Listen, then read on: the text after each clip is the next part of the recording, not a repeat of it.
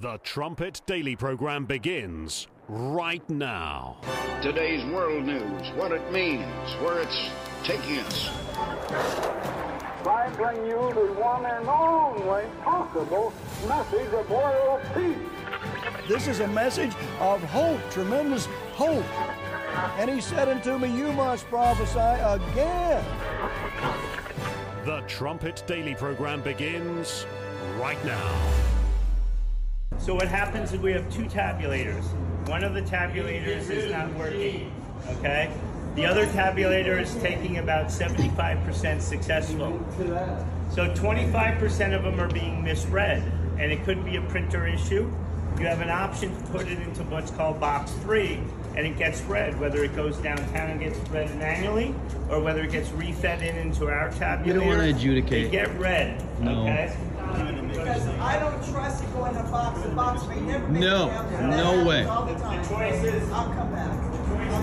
the choice is to wait until Tabulator tonight. So we will be running them electronically as well as hand counting. Okay. So I encourage you to take our opportunity here to vote by putting your ballot in door number 3. It will be tabulated tonight. So no, I don't have a technician coming. Our only option at this point is to ask you to please put your ballot into door number 3. It will be tabulated tonight. And things are going great out there, but there's one thing that we wanted to address to make people aware of today, and that has to do with our tabulators. We've got about 20% of the locations out there where there's an issue with the tabulator, where some of the ballots that after people have voted them, they try and run them through the tabulator and they're not going through. But the good thing is we do, first of all, we're trying to fix this problem as quickly as possible, and we also have a redundancy in place. If you can't put the ballot in the tabulator, then you can simply place it here in where you see the number 3, and this is a secure box where those ballots will be kept for later this evening, where we'll bring them in here to Central Count to tabulate them. Welcome to Uganda. This doesn't exactly inspire confidence in America's election system. They've had 2 years, though, down in Maricopa County. Pretty big election going on there today with Kari Lake, Blake Masters. They've had 2 years to fix a lot of these glitches. Of course, we were told 2 years ago that the glitches with the machines, that was just very, very unusual. Overall, it was perfect. Perfect election through and through. Well, here it is. Here it is. Another blue county, of course. Of course, that's where the problems always are. We've got a lot to get to on today's show, today's Election Day show here in the United States. You're listening to Stephen Flurry, and this is the Trumpet Daily. We appreciate you joining our growing audience. You can get to the live video stream of this show through our website at thetrumpet.com. Just go to thetrumpet.com/live, and you can get to the live stream page. We also post the podcast after the fact. If you wish to listen on demand or view on demand, has the Fox News election desk, have they called the race in Arizona for Katie Hobbs already? Even before, wouldn't that be something? Even before the polling stations close. They've probably called it for Fetterman as well in Pennsylvania. His team, of course, they're in court trying to count any old ballot that's not signed, no date, nothing. Just, hey, we've got to count the ballots, even the fake ones. I think Fetterman's action and certainly what you're seeing with the Politico story from yesterday, we referred to it. They told us that 2020 was perfect, but they're already saying that this one's not going to be perfect.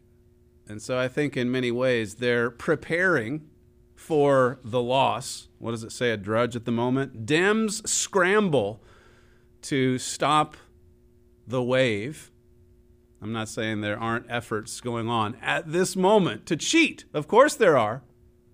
And they could be pretty big steals if they were to get Fetterman in Pennsylvania, if they were to get Blake Masters' opponent in, the Democrat in Arizona, because the Senate's going to be where it's more of a razor-thin margin. I don't think they can do anything to stop the red wave that's going to give the Republicans control of the House. But they're preparing, as Richard Palmer brings out in an article at thetrumpet.com. I'm actually not quite sure if he's posted it just yet, but he refers to that Politico story. These people are shameless. The very same people who told us that 2 seconds ago everything was perfect, that there's no way there could be any problem with the machines, with anything really. And they've never really answered Dinesh D'Souza's documentary, 2,000 Mules. They have no answer to those charges that they were paying people to harvest ballots. They've said perfect for 2 years. And now look at what they're saying. Richard writes, as America votes in the midterm election today, the left-wing media is preparing to lose. Many news outlets insist that unlike every election before 2020, we won't know the results right away. So they're out there saying it's going to take a long time, and it probably will for a few races. At the same time, we're going to see some interesting developments, I'm sure, right at 7 p.m. Eastern tonight with some of those key battleground counties or districts, whether it's in Virginia or New York or Florida. Florida got their results out pretty quickly. And there's been a lot of stories of late suggesting that even in and around Miami-Dade, a blue district, that they're swinging in favor of DeSantis and Rubio, and who knows how many smaller House districts in that same region. So we'll begin to get, I think, a pretty good idea of which way that this is going. Again, Drudge's own headline, the Dems are scrambling. And I think the other takeaway from some of the glitches and problems that they're having at various places around the United States is the fact that the voter turnout is huge, or huge, as Donald Trump would say. Even driving along Bryant Road to come over to the studio, our voter station at Oak Cliff Fire Station, pretty long line going right outside the door. This is just Edmond, Oklahoma, in a bright red state. I know there's a pretty big race going on here between Governor Stitt and his opponent for the gubernatorial seat at the state headquarters, the governor. But that said, there's a lot of Republicans fired up, and as you've heard before, Republicans tend to wait until Election Day, whereas the early voting, the mail-in voting, that's dominated more by the Democrats. So we'll see. I mean, we can't just predict how everything is going to play out. I will say this, as much as I've tried for 7 years not to quote or play a clip from Karl Rove, he made a pretty good point last night, saying that because of the gains made by the Republicans in the House in 2020, remember that? That was another side of the Steele story that no one could explain. Well, how do they gain? How does Donald Trump lose to Joe Biden, who got the most votes in the history of U.S. presidential elections, and yet the Republicans gained 15 seats in that same election in 2020? I mean, that shows you pretty much where the localized cheating occurred.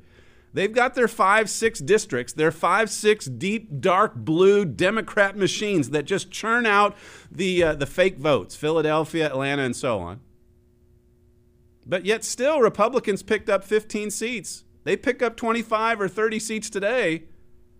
Some are saying it's going to be a lot more than that.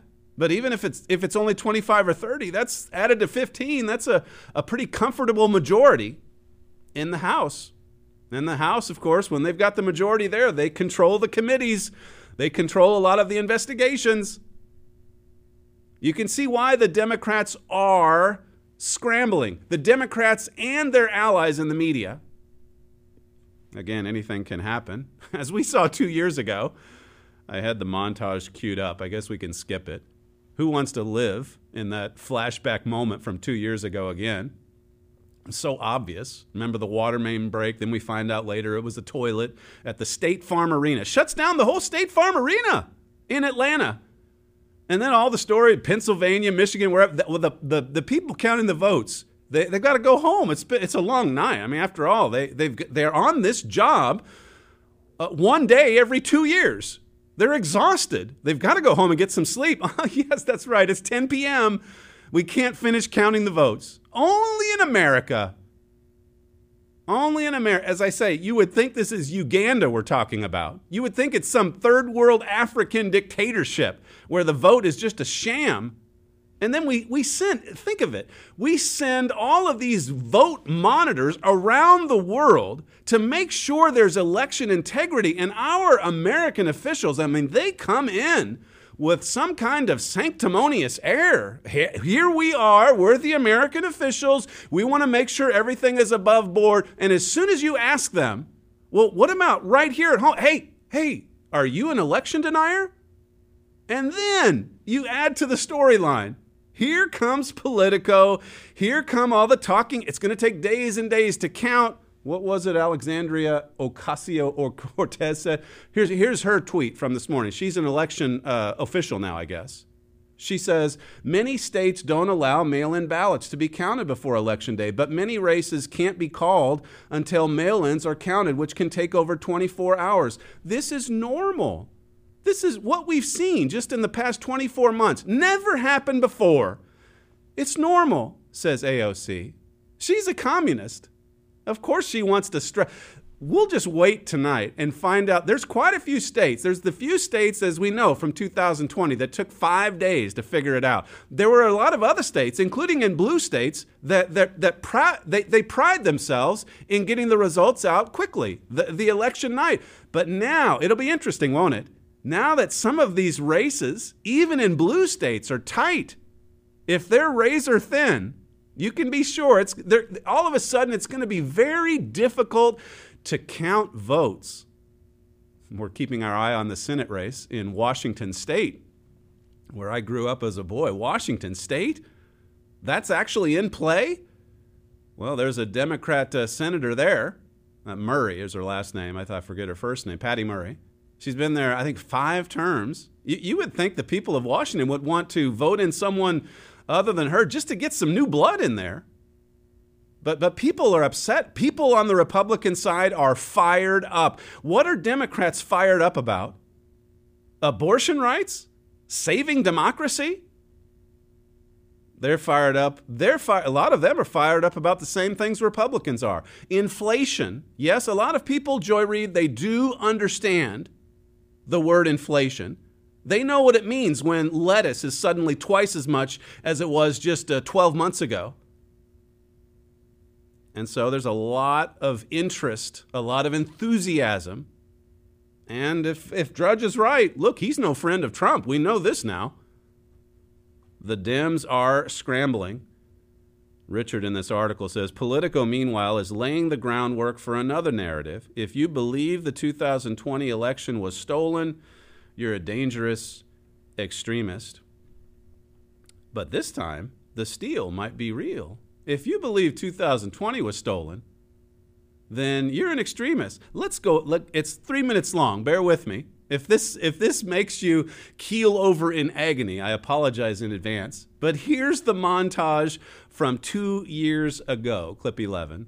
Before you go to North Carolina from Georgia, apparently at the State Farm Arena, they were delayed 4 hours because of a water pipe burst in that room. Checked this a moment ago. Really, the numbers haven't moved. Martha, what did you say? There was a water main break there?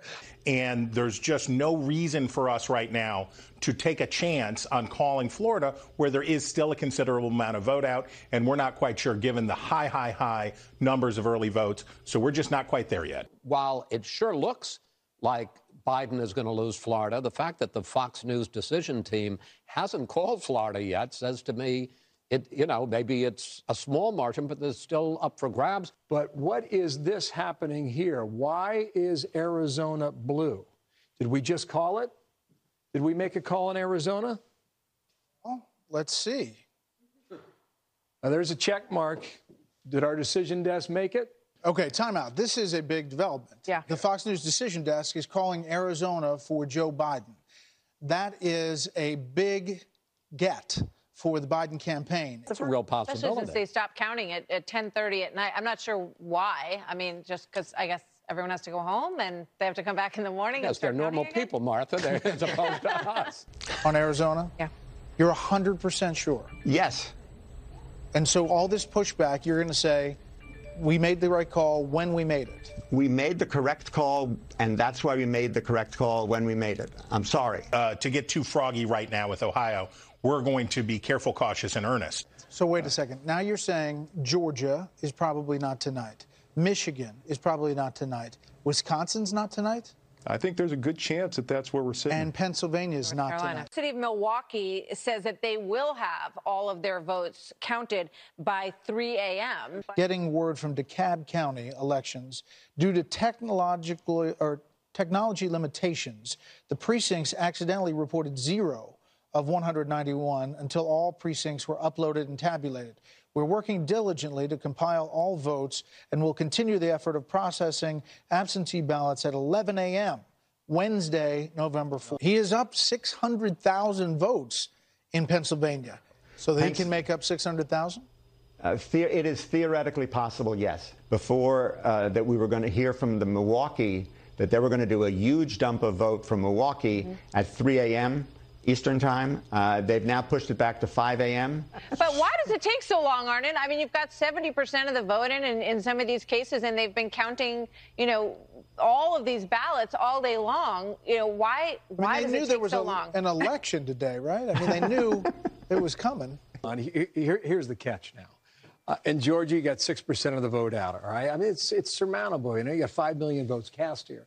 Why can't you call it? Despite reports that Philadelphia had stopped counting its ballots, officials say more than 2 million ballots are still being counted, mostly in Pittsburgh and Philadelphia. We mentioned before we started the show at 5 a.m. we're going to get a big ballot dump at 5 a.m. Did we get it? Because it looks like that for the first time, percentage points ahead, 49.4 to 49.1. He takes his first lead. Does Joe Biden? Pennsylvania, I'm pretty sure, is going to take a few days or longer. America had never experienced anything like that ever. And yet, if you call it into question, like Richard says in his piece, you're a dangerous extremist. Now look at Politico's take on today's midterm. It says the midterms face a bevy of digital threats, from stolen Twitter accounts to hacked election websites that could spark chaos, confusion, and unrest that last long after the polls close. That's exactly what happened in 2020. Chaos, confusion, unrest that went on for days after the polls closed. But now you see the red wave is coming. And now Politico and all of their allies in the legacy media, they're all scrambling, as Drudge says at his headline. They're all scrambling. They're all making excuses. They all want to stretch it out. They all want to cheat. They all want to do something. Or if they lose, they want to have an excuse in place. It's not a referendum against the Democrats. Oh, no. If ever they lose a majority, that's not Americans speaking up saying, we don't like your policies. That's the end of democracy. Politico says this. At least 7 states in D.C. Well, I don't need to read through it. We touched on it yesterday. Richard's concluding point. He says, watch the fallout from today's election. Already the vote is exposing the radical left's determination to hold power regardless of what the law says or what voters want. Don't let all of the smoke screens from today get in the way of this being a straight-up vote about what voters want. What voters want. And even with respect to the cheating, you have to think there's a lot more eyeballs on these places like Maricopa County or Philadelphia or Atlanta. Not that that will stop all the cheating, but there's certainly more Republican attorneys on hand this time around. And Fetterman's people, as I said, already concerned that they're not going to be able to beat back the red wave. They're going to court to try to get these ballots that aren't official counted. They want no rules, no signatures, no dates, nothing. Just if it's a ballot that comes in that says blue, count it. All of those stories from 2,000 Mules, the video footage of these workers at senior care centers trying to convince a woman that's 90 years old, practically in a coma, not trying to convince, coaxing her into signing something that she can't even understand. You have to think that those kinds of things are going to be a lot harder to pull off, at least on a massive scale. And just the sheer fact that 100 million ballots haven't just been mailed all over the country this time around, that would surely help the Republicans' cause as well. This is from the end of Richard's article. Learn more. Chapter 7 of our free book, America Under Attack. That would be this one here. Chapter 7 of our free book exposes the 2020 election steal. More importantly, it puts modern American politics in the context of Bible prophecy. This is what we want to keep our eyes on today. Even coming in, you wonder, well, what can we even say today until it's final, or at least a good bit of it is final tonight, and then we can have some commentary on it tomorrow. Everyone waits. Everyone's nervous. Everyone's wondering how this is going to play out. But as I said yesterday, Romans 13 and verse 1, God has a hand in these activities. God has a hand. You know about the prophecy in Amos 7 as well. Jeroboam, his return to power. This is from Neil Ferguson. He's a scholarly academic from the UK. The title of his piece, Why I Now Believe Donald Trump Will Regain the White House. Compare that to a title of our own at the Trumpet, Why I Still Believe Donald Trump is Coming Back. So more and more people are seeing this. Donald Trump, of course, making his final campaign appearance last night in Ohio in support of J.D. Vance, who has a good chance of winning the Senate contest out there. Listen to Donald Trump from last night, clip 1. This is the year we're going to take back the House, we're going to take back the Senate, and we're going to take back America. And in 2024, most importantly, we are going to take back our magnificent White House.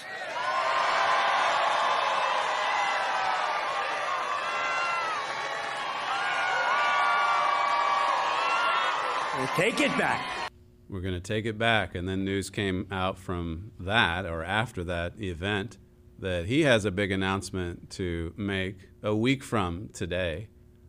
So whether some of these races stretch out for a few days, as the Democrats would prefer, but think about this next week, just how momentous it could be if, in fact, there is a red wave in Congress. And then you add to that Donald Trump announcing that he's running for president next Tuesday. You're going to see, that if they're not already into full-scale meltdown mode, think of what's coming here in the next 7 days. Here again is Donald Trump from last night. Listen to what he says again, just going back to what we've said in America Under Attack and what Herbert Armstrong said in the communist infiltration of the United States of America, going back to the 1940s and 50s. Here's Donald Trump from last evening, clip 2. I think we skipped over socialism. I say it now. You say, we're going to be socialist. We are not. We've skipped over that. That's gone. Socialism is gone for about a year already, I think. We're into the world of communism right now. We're into the world of communism. And I've been playing clips in recent months of how many commentators are now saying this. They're now pointing out what Mr. Armstrong said from that unforgettable quote from 1956. Here is the communist goal. Take over this, and then finally overthrow the government. Listen to Mark Levin from his show on Sunday night. This is clip 5. Joe Biden gives speeches in which he trashes the American people, just like Hillary Clinton does, just like Barack Obama does. Deplorables, white supremacists, insurrectionists, threats to democracy, racists, semi-fascists. This is new in American history. We're not used to hearing so-called leaders talk about the American people this way, or half the American people this way. It really started with Obama, and Joe Biden, he's not smart enough to think for himself. When he first came to the Senate, he picked up the language of the racists and segregationists, Eastland among others from Mississippi. He's picked it up from Obama and Hillary Clinton. Here again, tomorrow's news today, thetrumpet.com. It all started with Obama. That's in America Under Attack. I didn't give you the 800 number, by the way, 1-866-930-3024. If you don't have a copy of America Under Attack, that will help you understand these events under the clear light of Bible prophecy. Started with Obama, and Biden comes along and he just picks it up from Obama. One more clip from Mark Levin, clip 6. The modern Democrat Party despises we, the people. They don't want to represent us. They want to rule over us. And that's exactly what they're trying to do. Look at the candidates that they have nominated this year to the United States Senate. It is the most radical, hate America, anti-prosperity group of candidates in American history. So the Democrats have put up for candidates for the Senate, for the House, and for governor the most radical people that they could find. Why? Why? Because they want to fundamentally transform America. Don't you remember what Barack Obama said? And they're doing it. They're doing it. They're getting away with it. Well, at least they've gotten away with it to this point. They've not been held accountable for their destructive actions, but they are being exposed, and they're scrambling. So says Drudge. They're melting down. They're changing narratives. They're looking you in the eye and telling these brazenly audacious lies. One lie after another. There's no inflation. There's no crime. There's no problem at the southern border. The assailant who broke into Paul Pelosi's home, they didn't know him. The Pelosi's didn't. And he was a Trump supporter. Nancy Pelosi was asked just yesterday. She came out with her first comments about the hammer attack and said, after being asked, again, another powder puff question from a hard leftist, is it connected to January 6th? Of course. This is the same exact narrative, says Nancy Pelosi. They lie, these people. They're desperate. They're desperate to hold on to power. Listen to this panel at CNN, just absolutely terrified at the thought of Americans voting in election deniers. This is clip 4. So when we look at who's on the ballots here across the country, there are a large number of election deniers, right? So CNN found at least 22 candidates for governor, 19 for Senate, 12 for Secretary of State, 10 candidates for Attorney General who have either denied the results or cast doubt about the results of the 2020 presidential election. So what are the implications of that, Ron? This is going to be the most significant long-term implication of this election. I mean, we're talking about it in normal partisan terms, how many seats Democrats lose in the House, whether Republicans take control of the Congress. I think what historians will remember of this election is that it provided a beachhead inside the electoral system to a large number of candidates who are untethered to the traditions of American democracy as we have known it. And it is going to take us into an unpredictable new era. No one can say exactly what it's going to mean in Arizona or Wisconsin if full-scale election deniers are in control of the election machinery in the roughly half dozen states that get to decide everything. If there's a red wave today, you're about to meet a number of full-scale election deniers in the Democrat Party. They're already talking about it. They're already saying it's going to be a fraudulent election. They're already saying it's being tampered with.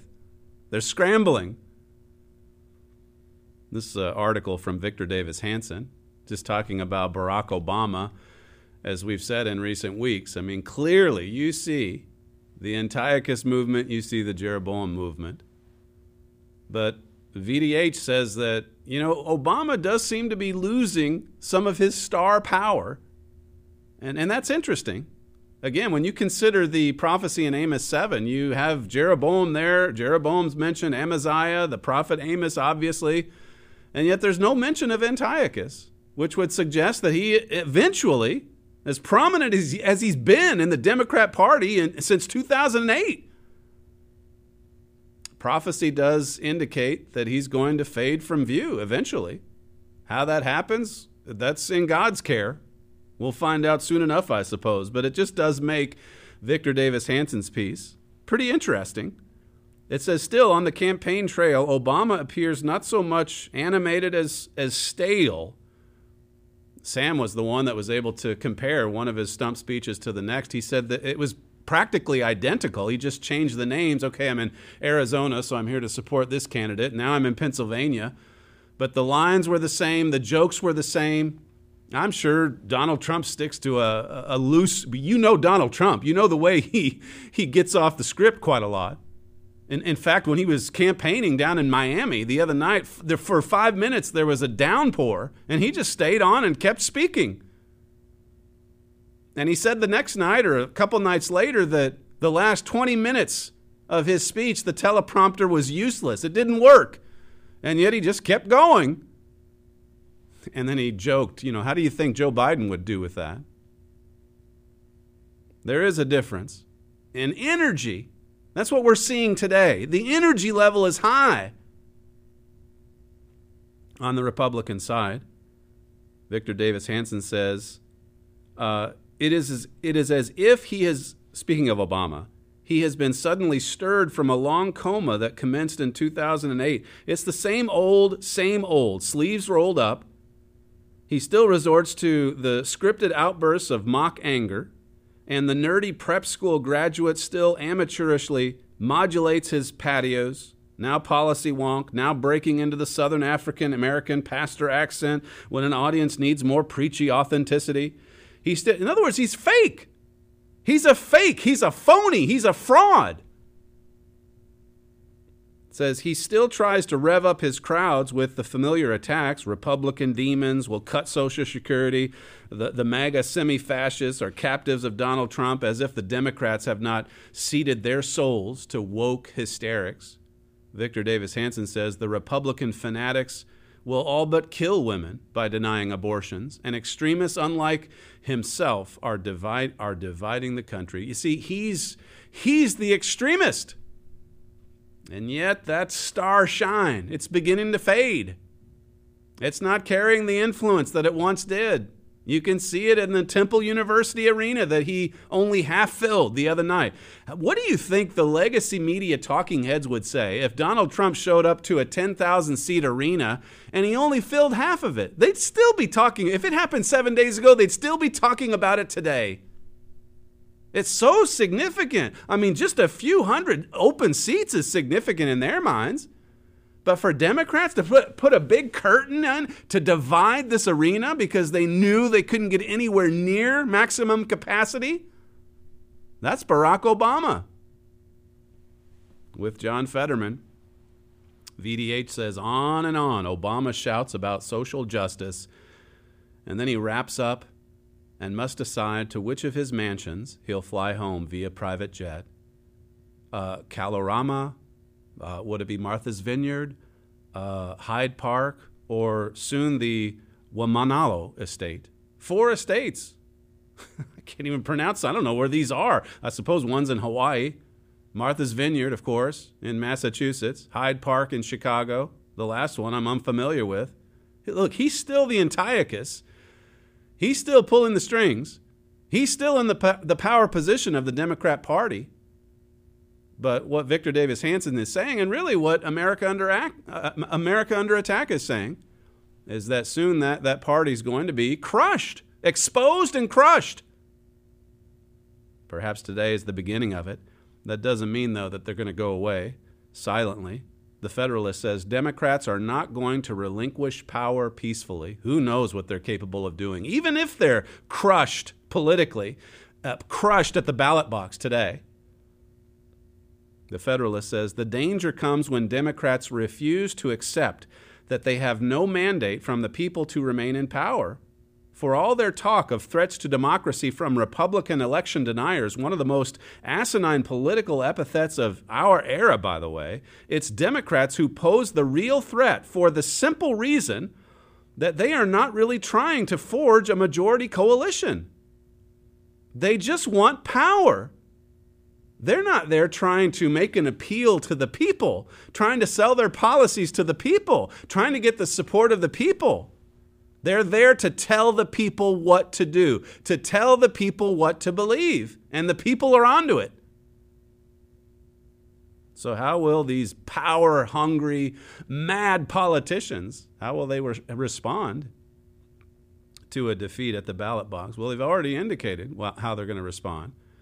It was stolen, a democracy died, we've got to take some extreme action, whatever. It says here, no, of course, let me just back up. with the exception of Elon Musk's Twitter, big tech is going to simply relinquish that power, hand it over to the very people it has been decrying as the destroyers of democracy, allow someone like Donald Trump ever to get near the White House again. You can look for indictments to come down. If he's announcing next Tuesday, what happens between now and next Tuesday? They still have the majority until the new Congress is sworn in January. It says, no, of course not. What Democrats did in the 6 months leading up to the 2020 election, not just the rioting and looting, but the rigging or fortifying of the election through lawsuits and coordinated online censorship, should be understood as a dry run. The Democrats will use every executive branch agency, every tool of law enforcement, every dubious exercise of power at their disposal to remain in power, or at least to deprive power from Republicans. It says, even before Trump won the 2016 election, we know the FBI began crafting an insurance policy, the Russia collusion hoax, just in case he won. He did win. And so we were treated to this hoax for years. So what will they do this time around? Well, don't expect for them to go away quietly. You're listening to Stephen Flurry, and this is the Trumpet Daily. If you'd like to call and request He Was Right or America Under Attack, the 800 number if you live in the U.S., Canada, or the Caribbean, it's 1-866-930-3024.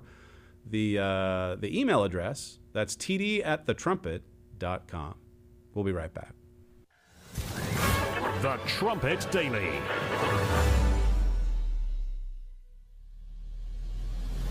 What has happened to the United States of America? The wealthiest, most powerful nation in human history is suddenly divided, weakened, radical. The evil in America has grown powerful. The good has grown weak. The honorable parts of American history are succumbing to a direct, targeted, sustained assault. Someone, something is dismantling America's history, purpose, and character. Fundamentally transforming the United States of America. Political dysfunction, social strife, economic peril, catastrophic moral failure, fires, attacks, riots, lies. The nation is being attacked from within by its own leaders. Powerful elites in government, journalism, academia, and beyond are intentionally, rapidly destroying what America is in order to make it into something else. There is a reason why your nation is crumbling before your eyes.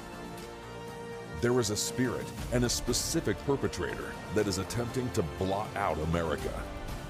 Only America Under Attack reveals that perpetrator and the motive and spirit behind him. This newly expanded book shows you the reason why America has changed so dramatically, so suddenly. If you're confused and concerned about what is happening to America, request your free copy of America Under Attack by Gerald Flurry at thetrumpet.com.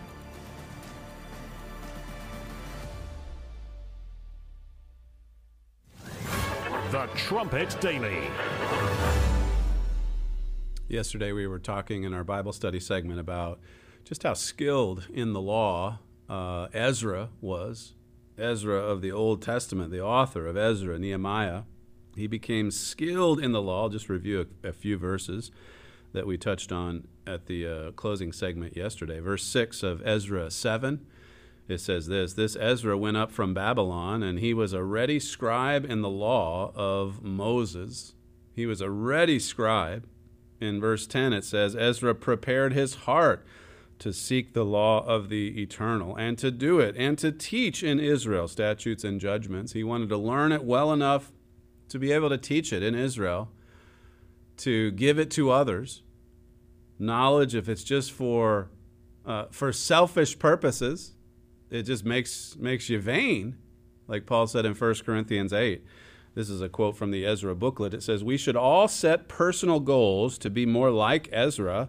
We all must continually set our minds to grasp law, God's law and government. He says that does require much study and a lot of hard work. We must know the law so well that we can teach statutes and judgments, know it well enough to teach it. Look down at verse 20. Well, if you look at verses 20 and 21, it just shows how much favor that God gave to Ezra. Artaxerxes just basically said, look, we'll open the gates to the kingdom here, to the treasury, and help yourself. If it furthers your work, we'll support it. Here he received this tremendous favor, this tremendous support from a Gentile king. And God, of course, was orchestrating all of this. He received that support, and then Ezra and his team, I mean, they really blasted out of the starting gate and started to work fast and furiously. This is page 38 of the booklet, Ezra and Nehemiah. It says, these verses give us a vital lesson. As soon as the people of God recognize who they are, as soon as God's people recognize that God is behind them, they become highly motivated to do the work. So obviously we need that diligent study. We need that constant communication with God, that prayer contact, that study of the Word of God, all Scripture given by inspiration of God. And then, of course, there's always something to do with that knowledge, that content. Do the work. It says, even Artaxerxes wanted to support Ezra as quickly as he could. Because of the time in which we live, the PCG ministry and members are going to have to work more speedily.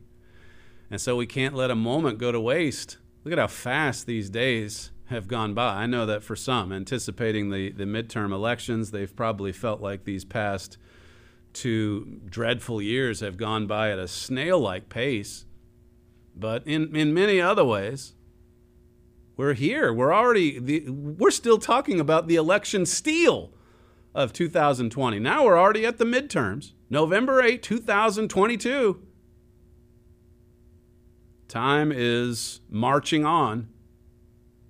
Make the most of it. Just drop back to Ezra 3, chapter 3 of the same book.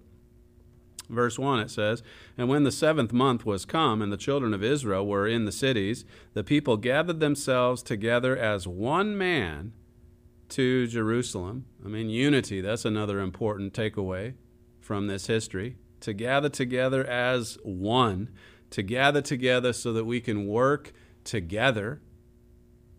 Verse 2 says, then stood up Jeshua the son of Jozadak and his brethren, the priests, and Zerubbabel the son of Shealtiel and his brethren, and builded an altar of God, the God of Israel, to offer burnt offerings thereon, as it is written in the law of Moses, the man of God. So you need this altar for the temple worship. This is what unifies the brethren of God, unifies the family of God. It says here, and they set the altar upon his bases, for fear was upon them because of the people of those countries, and they offered burnt offerings. So this is really a type of the ministry in God's family, God's church, the foundation of the church, together with Jesus Christ, the chief cornerstone. Verse 4 says, they keep also the Feast of Tabernacles, as it is written, and offered the daily burnt offerings by number, according to the custom, as the duty of every day required. There are daily duties when we're serving God. We don't want to take any time off, spiritually speaking. I mean, there's always some time for rest and rejuvenation physically. We all need that from time to time. But in the spiritual sense, that fire, those daily offerings, those daily sacrifices, you can read about that in the New Testament sense in Romans 12 and verse 1. But that fire has to keep going. It has to keep burning. Verse 7, they gave money also unto the masons and unto the carpenters, and meat and drink and oil, and unto them of Zidon and to them of Tyre, to bring cedar trees from Lebanon to the sea of Joppa, according to the grant that they had of Cyrus, king of Persia, all working together, all working in one unified motion, one unified body. It says here, as ministers, this is in the Ezra booklet, we must be continually learning how to become more skilled at our calling.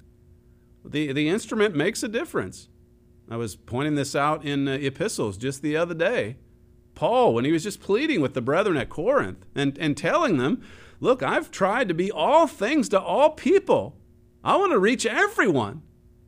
And we bring young people into this college and train them in the liberal arts so that they can leave in a couple years, 4 years, graduate with a well-balanced education and be like Herbert Armstrong was, where he was able to travel the world and meet with kings and prime ministers and all of these diplomats. And at the same time, he could sit down with just the ordinary people of any nation. That's what we need to think on as we project ahead into the wonderful world of tomorrow and beyond. We really are here to teach the whole world. Think about Ephesians 3 and verse 9. Other passages that just talk about how much jurisdiction or responsibility God wants to give to us. Verse 10 in Ezra 3, it says, "And when the builders laid the foundation of the temple of the Lord, they set the priests in their apparel with trumpets, and the Levites, the sons of Asaph, with cymbals, to praise the Lord after the ordinance of David, king of Israel." They were following after the example set before them by King David, singing together, praising God, giving thanks. You can see that in verse 11. Let's switch over to Nehemiah 4, here again, just to emphasize this point about being unified together as one and also working fast in these daily responsibilities that God's given us to do. Verse 4 of Nehemiah 4 says, "Hear, O our God, for we are despised, and turn their reproach upon their own head, and give them for a prey in the land of captivity, and cover not their iniquity, and let not their sin be blotted out from before you. For they have provoked you to anger before the builders." So we so built we the wall, and all the wall was joined together unto the half thereof. And the people, it says, had a mind to work. They had a mind to work. You don't see a lot of that in our world today. There's a lot of people. COVID has certainly added to the misery, the joblessness, the hopelessness. God says, have a mind to work. Really put your heart into the work of God. Be wholehearted. Be a good workman. We've talked about that point, 2 Timothy 2:15. We've talked about that just with respect to our Bible study. The same is true in supporting God's work. Well, you see these, you can read verses 7 and 8, you see these obstacles that came forward trying to slow down the progress of the work. There's always going to be resistance. Like I was saying in Principles of Living this morning, there's always going to be, a satanic counterfeit. Satan raises up Simon Magus in Acts 8, and he likes what he sees, at least the power, the authority that the apostles had. He tries to purchase it. Peter discerned it and said, "You're going to be like poison. You're going to be a real thorn in the side of the church." Well, he raised up a movement, a counterfeit movement, described in 2 Corinthians 11, complete with false apostles, a false gospel, a false Jesus, false ministers that come as angels of light, just like the devil himself does. What a counterfeit. Jude 4 says they take the grace of God. They like grace. They like that message, but they turn it into a license to live in a lawless manner, to be rebellious, to resist against, to be hostile to God's law.